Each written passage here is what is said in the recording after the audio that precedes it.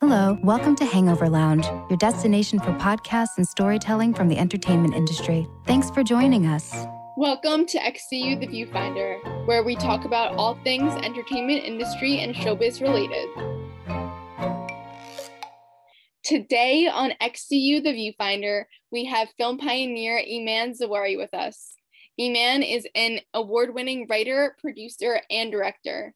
She's one of the first Muslim hijabi female filmmakers in America, and she is also a professor at the University of Florida. Iman's short films have been selected for too many festivals to count and have won too many awards to count, including her third short film, Tough Crowd, winning a Student Emmy and being a finalist in NBC Comedy Shortcuts. More recently, Iman's feature Americanish won the 2021 CamFest Audience Award and was selected for several other festivals, including the Bentonville Film Festival, the DC Asian Pacific American Film Festival, the New York Asian Film Festival, and the Over the Rhine International Film Festival. Thank you so much for being here. Welcome. We're so happy to have you. Thanks for having me. I'm excited to be here. I'm glad. Thank you. What inspired you to be a filmmaker in the first place? Yeah, so, the story that many tell, and it's also true, there's literally no one like me. And so I wanted to be honest, I wanted to tell stories, period.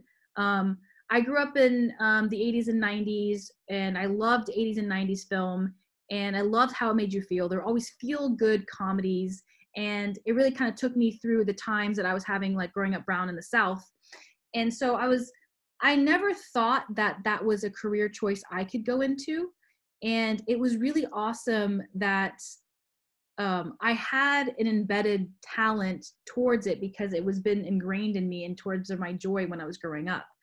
So what really influenced me is, loving film and loving stories and hearing stories. I came from a medical background. My father was the eldest of 17. All of them are in the medical background. I was, supposed to be a doctor as well. And so going into the arts world of telling stories, the amount of elation and joy, just imagine me kind of floating to the sky, when I hear about it, it was just so awesome. And so being able to tell my own story, which is the American story, but all my life it was told that it was a foreign story, has been so strengthening, empowering, and, having others know that their story is important and we're telling a strong narrative in the fabric of America. That was all extremely important to me. To go out and tell. And that was my biggest kind of inspiration. And so was your third short film, Tough Crowd, was that kind of inspired based on your own story? Yeah, for sure. It was autobiographical. So, the Tough Crowd is about this girl that wants to be a stand-up comedian, but her sister wants her to be a doctor. And so that was me in my life with my family. I don't have a sister, but that was just encompassing everybody.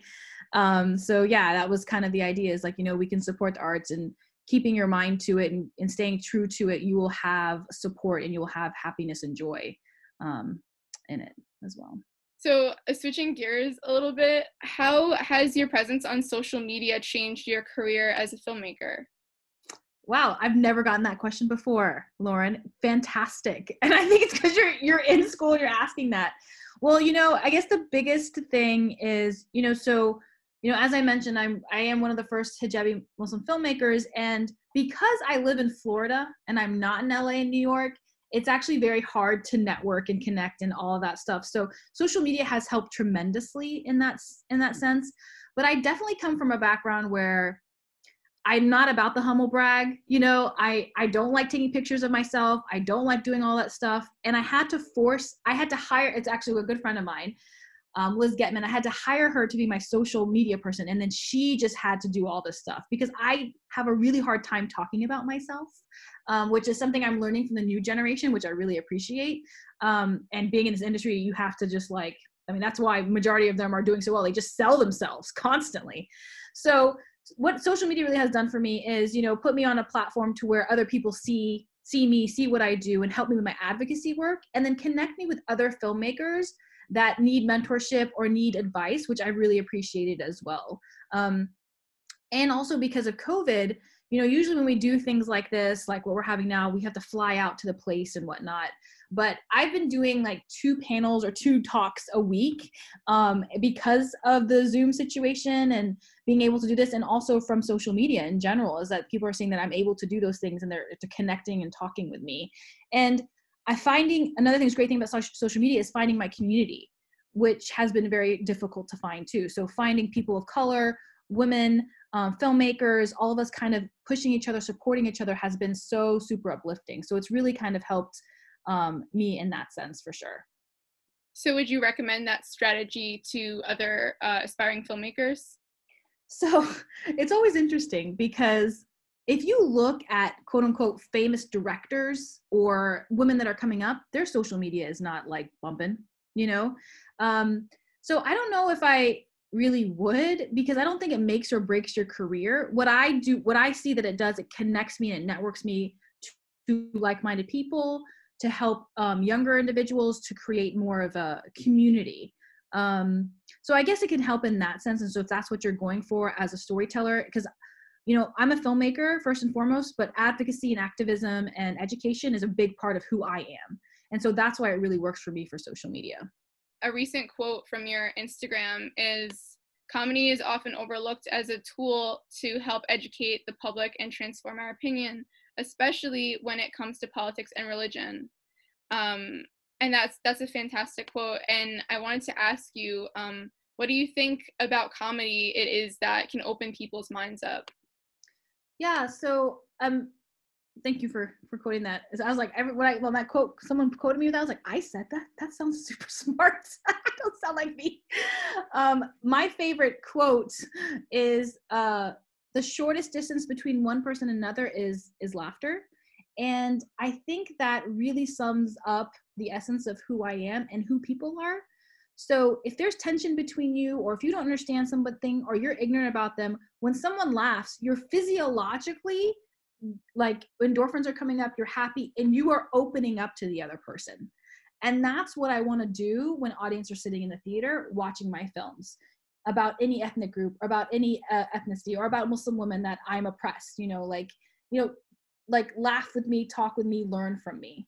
And so a lot from my shorts, that's another thing that I addressed was the Middle Eastern, the Palestinian-Israeli conflict, because of how much tension is around that. And I really felt, even though it's a very serious issue, bringing comedy into it can help us learn from each other. And so even in my film with Americanish, I address the politics that are happening in America today, or through 2016 during the Trump era as well, because those are important things to address. And how am I going to address them?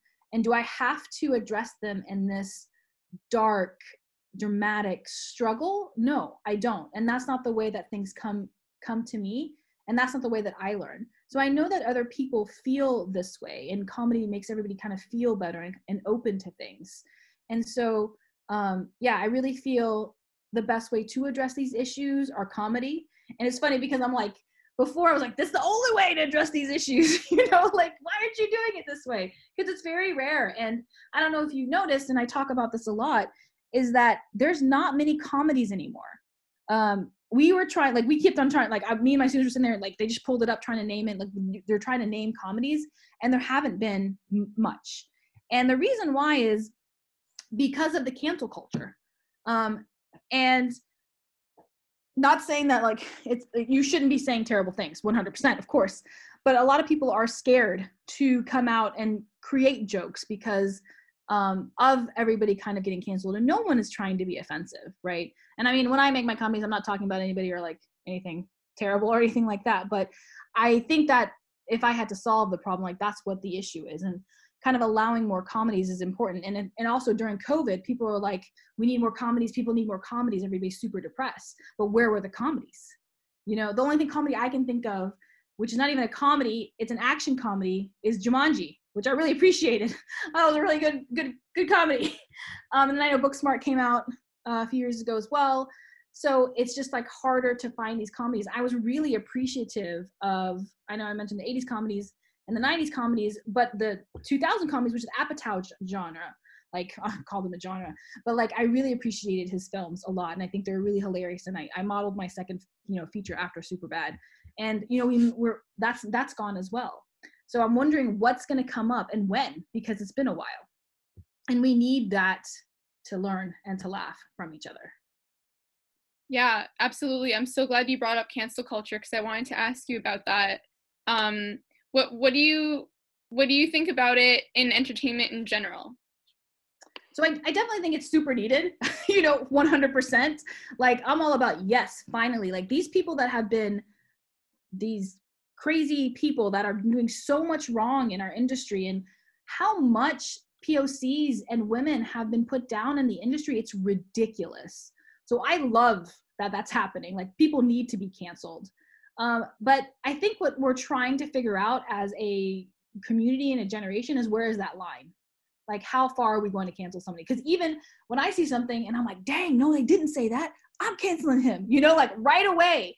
And I've seen on the other side, people were like, oh, wait, that wasn't told like that. That wasn't meant, that was taken out of context, or like, all these quote unquote excuses. But then you think about it and like, wow, it just becomes super heavy. Then you become defensive as an artist or as a person. I'm like, okay, when is something self-expression and when is something offensive?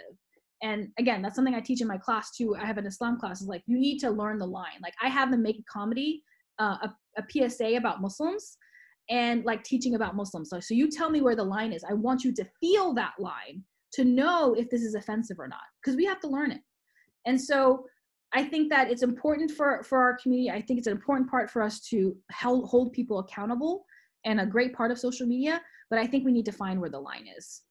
More specifically about comedy, some people think that comedians should have more leeway when it comes to being canceled, because their job is to like push the boundaries and come up with new things that people haven't heard before. But other people think that they should be held just as accountable, as other people.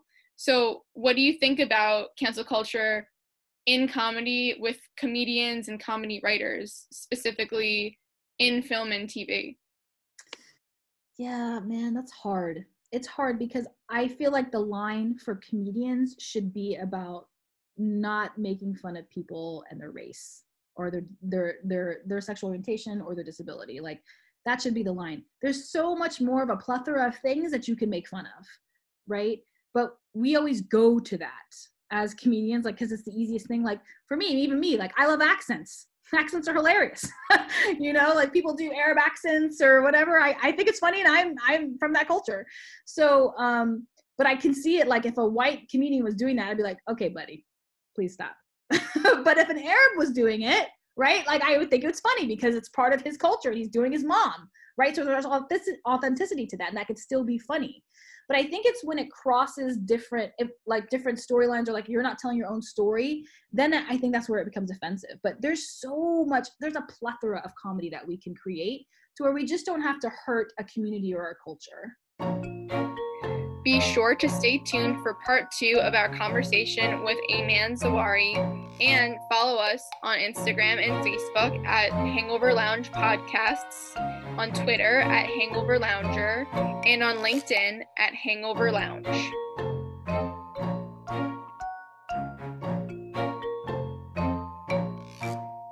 Thank you for joining us for the Hangover Lounge blogcast, XCU, The Viewfinder, where we discuss screenwriting, filmmaking, audio storytelling, and offer different perspectives on entertainment and all things showbiz related. If you'd like to join our mailing list or be a guest or contributor on our blogcast and share your point of view with our community, please reach out to us through our website at hangoverloungepodcast.com and send us a message. And please check us out regularly for upcoming interviews with screenwriters, filmmakers, and industry insiders on our blogcast right here. We hope you've enjoyed your time here and will join us for more podcasts and storytelling. Until then, thank you for listening.